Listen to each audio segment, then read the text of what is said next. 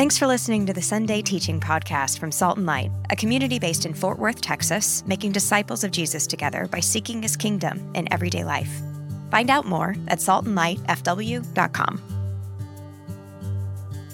So if you want to open up to either, you can pick your choice, Genesis chapter 2 or Exodus chapter 20.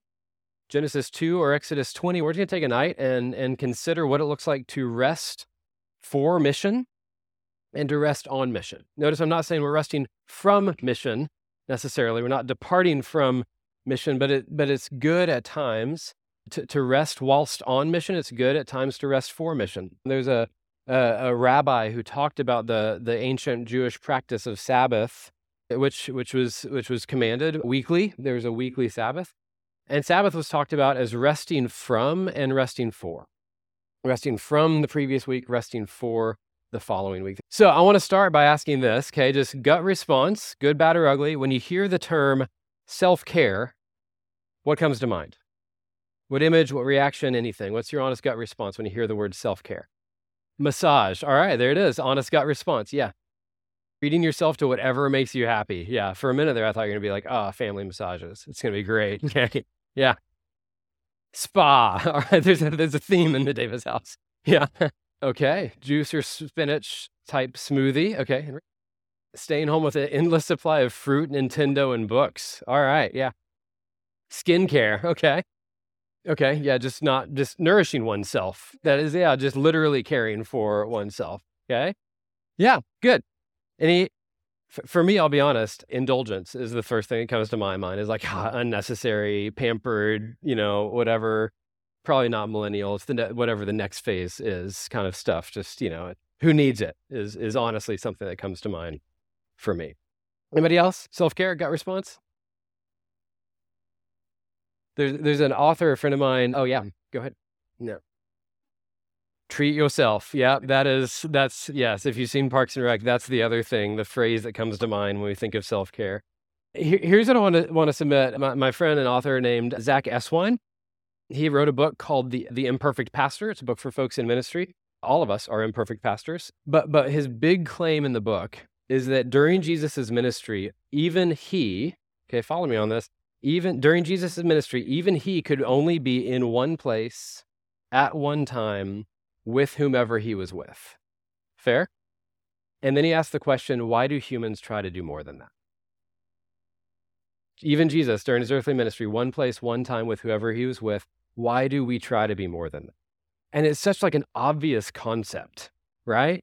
But if during his earthly ministry, Jesus chose to put aside his kind of omniscient, omnipresent, he chose to put aside his omni qualities, there's no way that we can be everything and we can be everywhere. And yet so much of life demands do more, go faster, be better, be ever present, do all the things. There's always more to add to the to-do list. There's always more to add to the to-be list.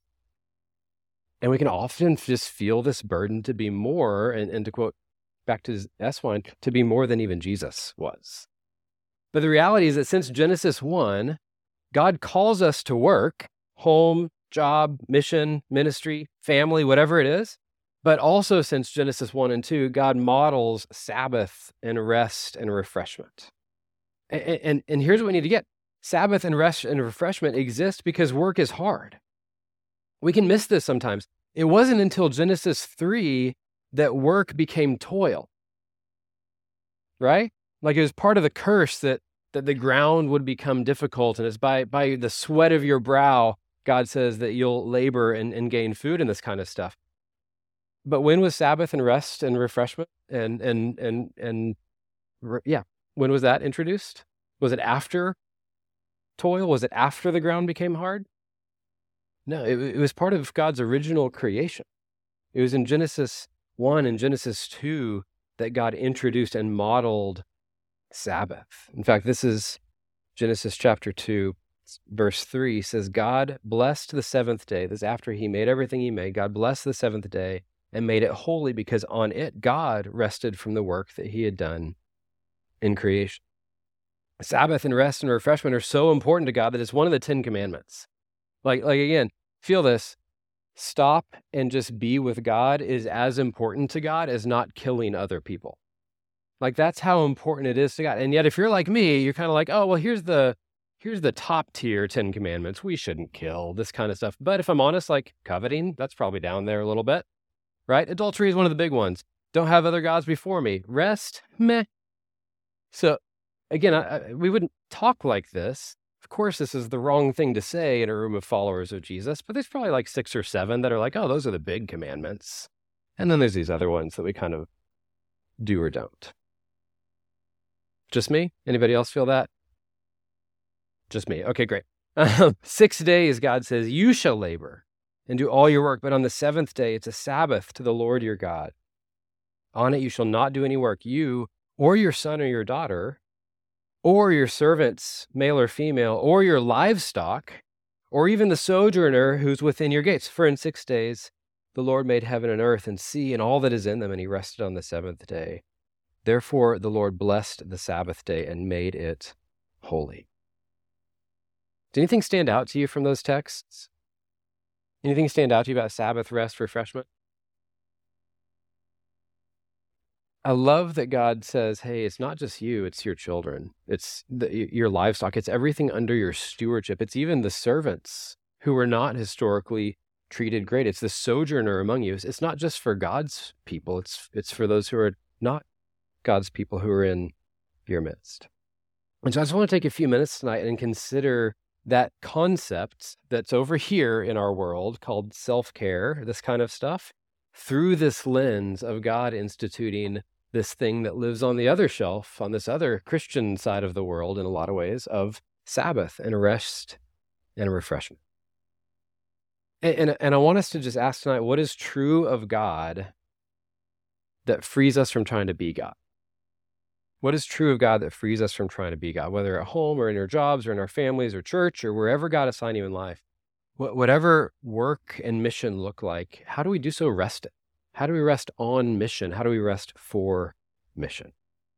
And so I just want to consider this concept, biblical rest, biblical self-care, through 2 lenses. The first is that I want to submit biblical self-care is an act of stewardship.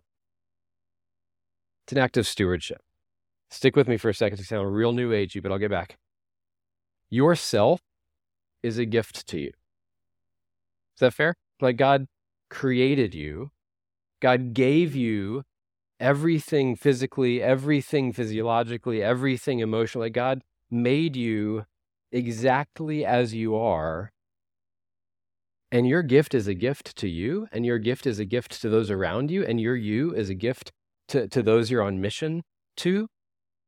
You are a gift to other people. Is that weird to think about? If that sounds way too new agey, the whole Old Testament, Jesus says, is summarized in one command. You know what it is? Love the Lord your God with all your heart, soul, mind, and strength, and love your neighbor as yourself.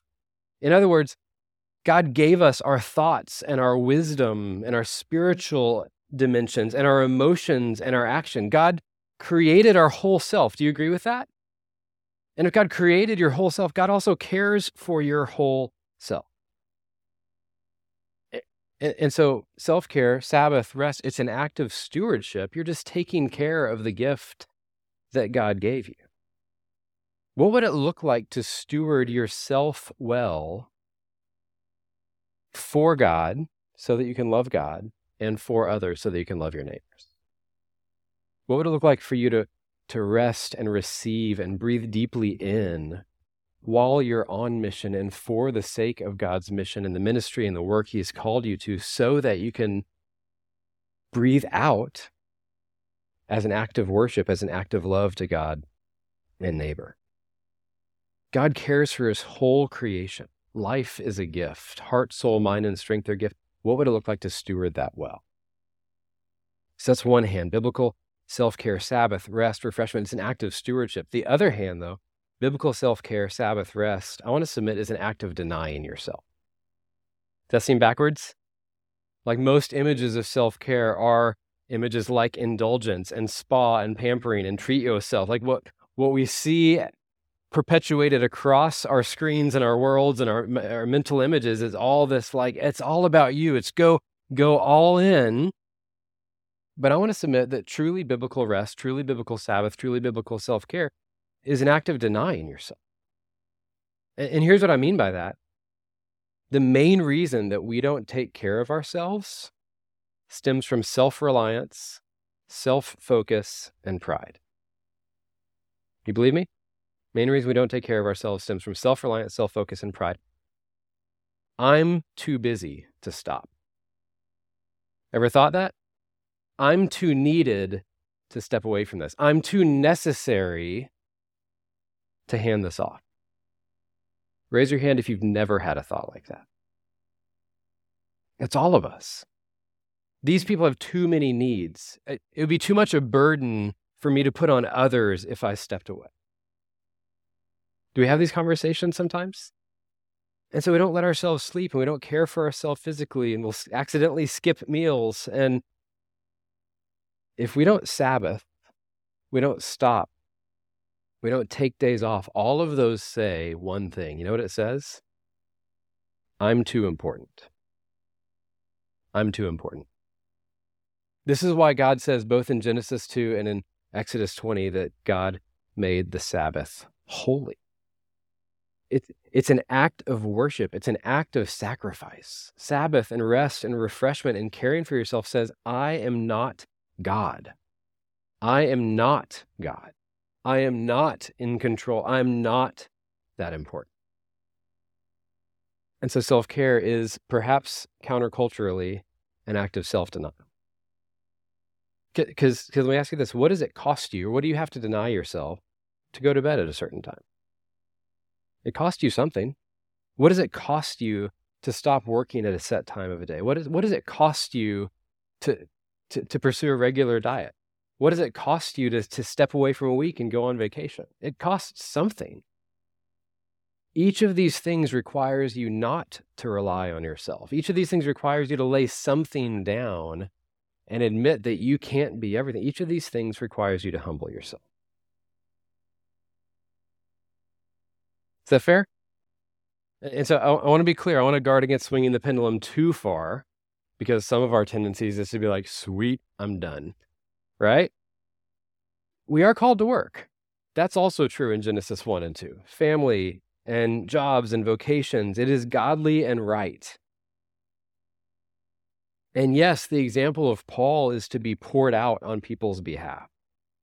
So we don't get to be desert monks and just lakeside philosophers and reject all human interaction and reject all forms of work and responsibility. That's not what I'm saying. But Paul's example is also to finish the race and to run well.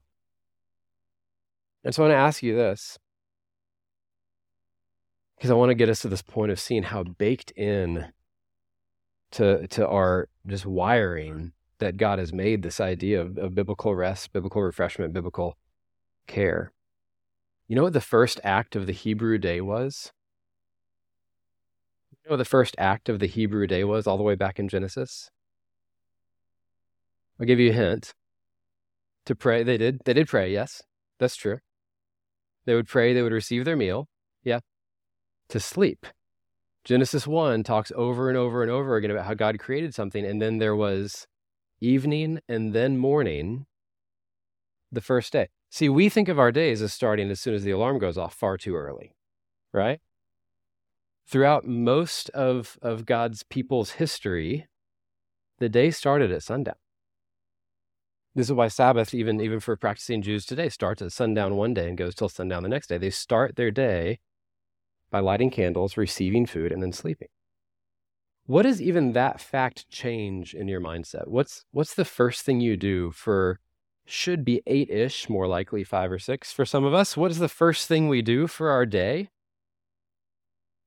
Nothing. The first act of the day is to be refilled by God so that when we step into the next acts of our day, we have something worth pouring out. You ever thought about that? Sabbath was instilled by God to remind us that He's in charge and we're desperately in need of Him. We're not in charge. Israel had holidays and festivals. So there was the weekly Sabbath, and then there was a couple times a year that they would all go up to Jerusalem together and leave their fields to be in whatever state their fields were in. And it was right after the harvest. It was right after the seeds were sown, which was some of the most important times you want to be in your fields. And God said, no, come to Jerusalem and worship instead. And then every 7 years, God asked for individual fields to be laid fallow and not to plant, because a weekly rest, even for the land, wasn't enough. God instituted these rhythms for the good of his people. And what's the declaration of the Sabbath? What do we declare when we stop and leave our work behind?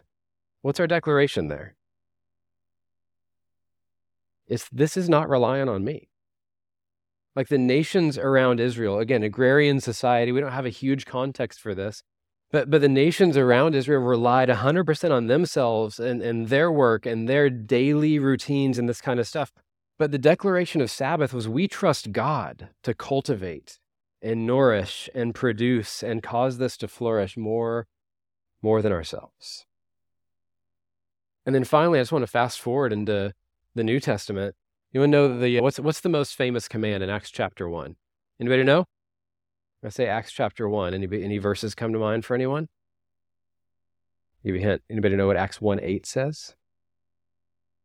No? Okay, great. Go into all the world, be my witnesses, Jerusalem, Judea, Samaria, the ends of the earth. Does that come to mind? That sound familiar to you? That's kind of the known verse, the known command from Acts chapter 1, but it's not the first command in Acts chapter 1. You know what the first command in Acts chapter 1 is? You didn't know the most famous one, so you don't know that one either. Wait. Well done. Yeah, Acts 1:4, so summertime, math. It's 4 verses before Acts 1:8, okay? Acts 1:4 says, while staying with them, Jesus ordered them not to depart from Jerusalem. These are his disciples he's talking to. After his resurrection, before he ascended, while staying with him, Jesus ordered them not to depart from Jerusalem, but to wait for the promise of the Father, which he said, you've heard from me. You know what the promise of the Father was? Wait for the Holy Spirit. So don't go. Don't go be my witnesses. Don't go to Jerusalem, Judea, Samaria, the ends of the earth. Until what?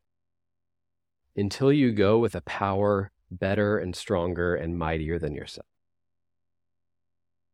And friends, don't we all know the difference between trying to power through by our own power, whether it's something God commands or whether it's something that is just part of our natural stewardship, our jobs, our family, or whatever? Don't we know what it looks like to power through by our own strength versus stopping and waiting and trusting God?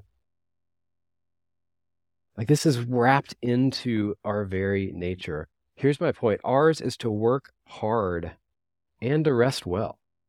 Ours is to pursue the glory of God and the good of the people he's put us in the midst of, and also to set aside a few hours a day and a few days a week and a couple breaks in a year to just give ourselves fully to play and to rest and to family and friends ours is to pour ourselves out, but it's also to stop and breathe in and receive. Does this make sense? Is fair statement? Do you do well at this? This isn't a totally unnecessary day in the middle of the summer to pause and talk about this. I don't know anyone who does this well. We'll either go like, maybe one day, maybe in the next season, maybe once this calms down, we get into this ever, and then we realize the next season is just busier and turns out it's not a seasonal thing, it's a heart thing for us and a schedule thing for us. Or when we do finally hit that wall, just utterly binge Netflix. And I don't think that's what the Hebrews did either, because I don't think that's going to form that true, deep heart, soul, mind, and strength. Right. And yeah, just to get real practical and give a little bit of permission here, rest, refreshment, Sabbath, self-care, it can look different for everyone. It can look even different in different seasons.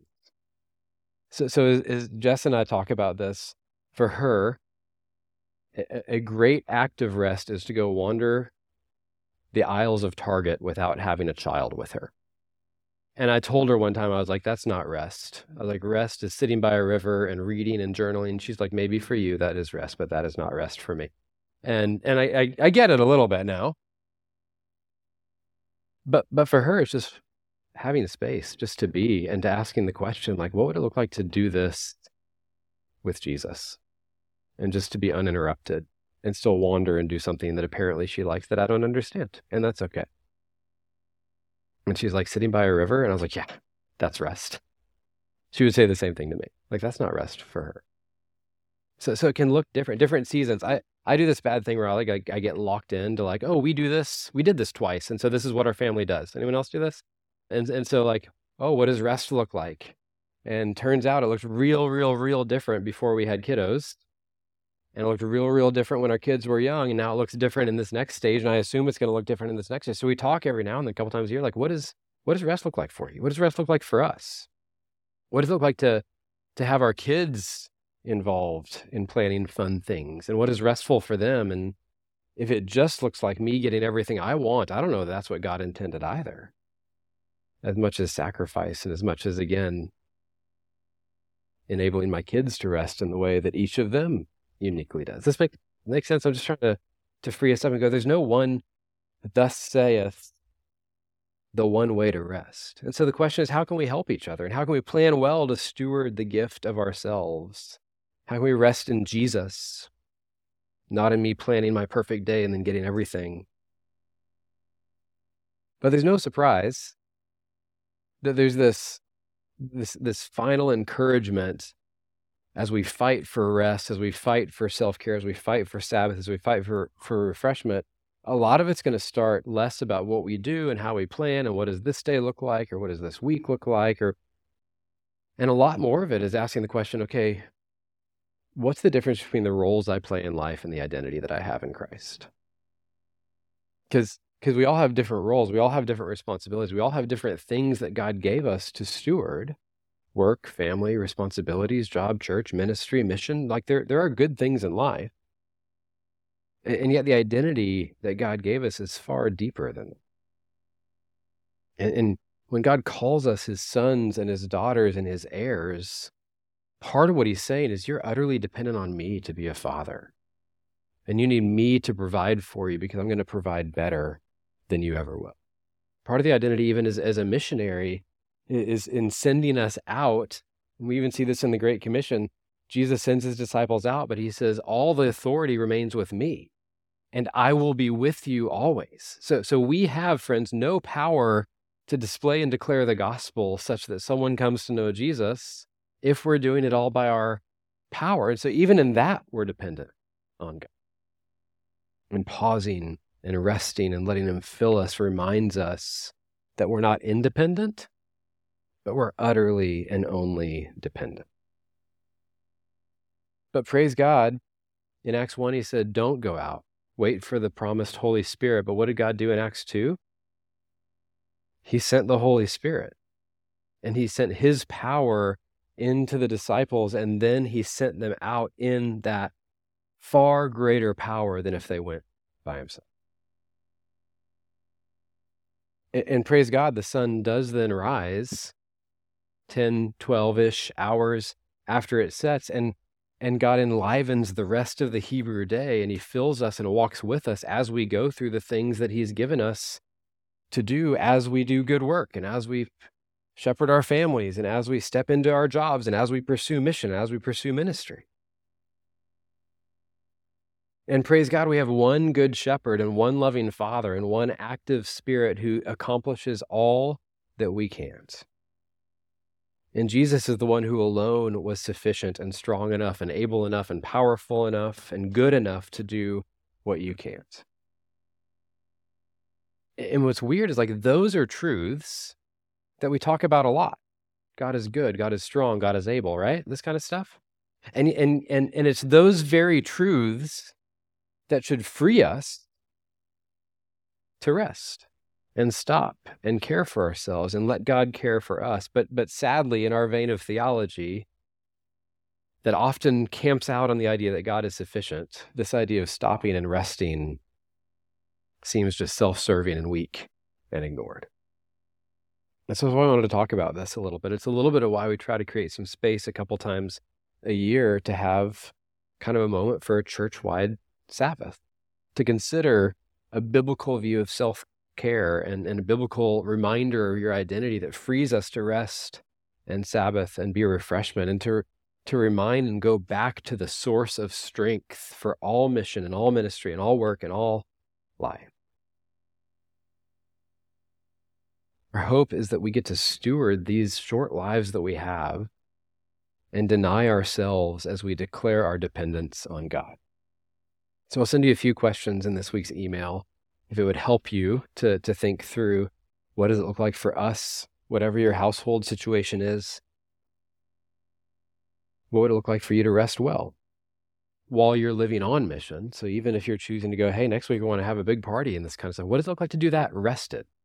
What does it look like to do that in God's power, not your own? Or if it's helpful for you to take kind of a little bit of a summer break and embrace the season that exists for us and go, okay, we're kind of breathing in this season so we can refuel and refresh for the sake of God's mission. So I'll just close with this. During Jesus' life, he did declare that we're free from the mandate of a 24-hour legalistic Sabbath. We're not confined by the law. But Jesus didn't abolish the law. Instead, he fulfilled it. And so he just gives us a little bit of a different view of this. And even reminds us in Mark chapter 2 that Sabbath isn't an oppressive mandate, but it is still a gift. The Sabbath was made for man, Jesus says, not man for the Sabbath. We weren't made to live up to some standard we can't meet.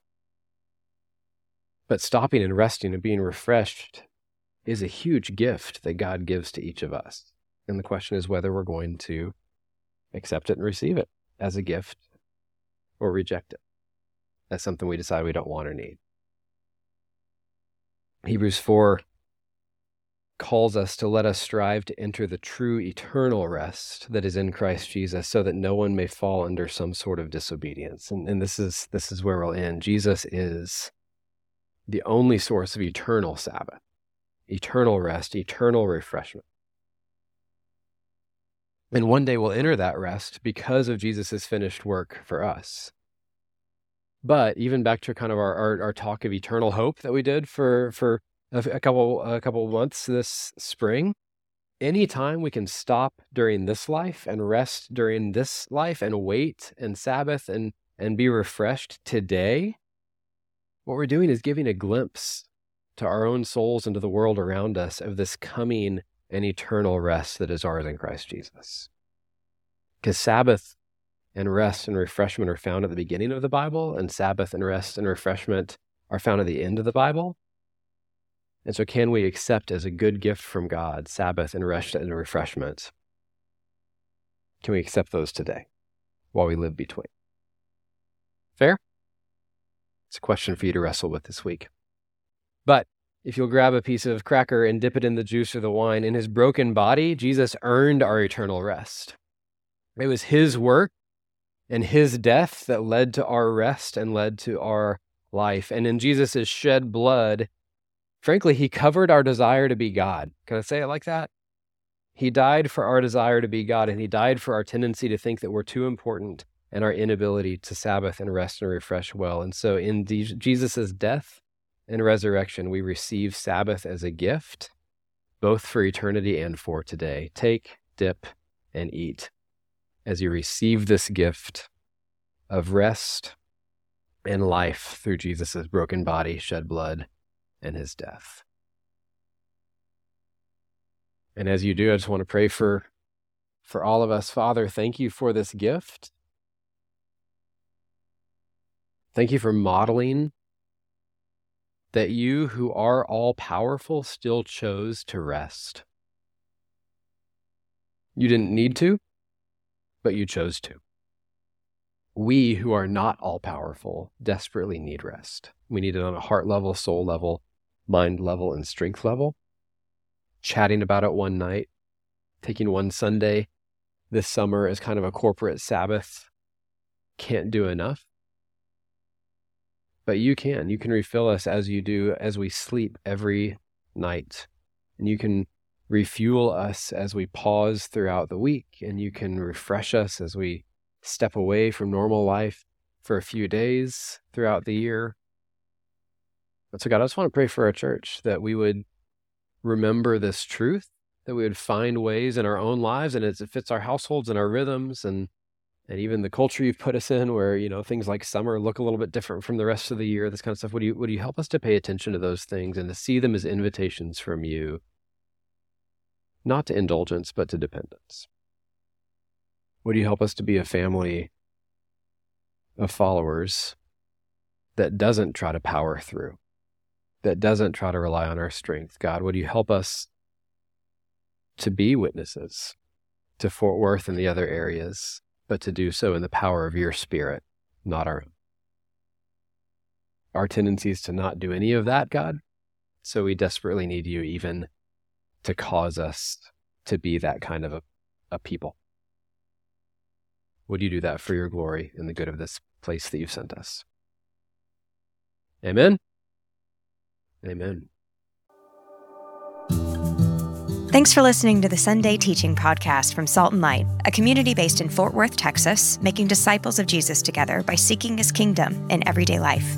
Find out more at saltandlightfw.com.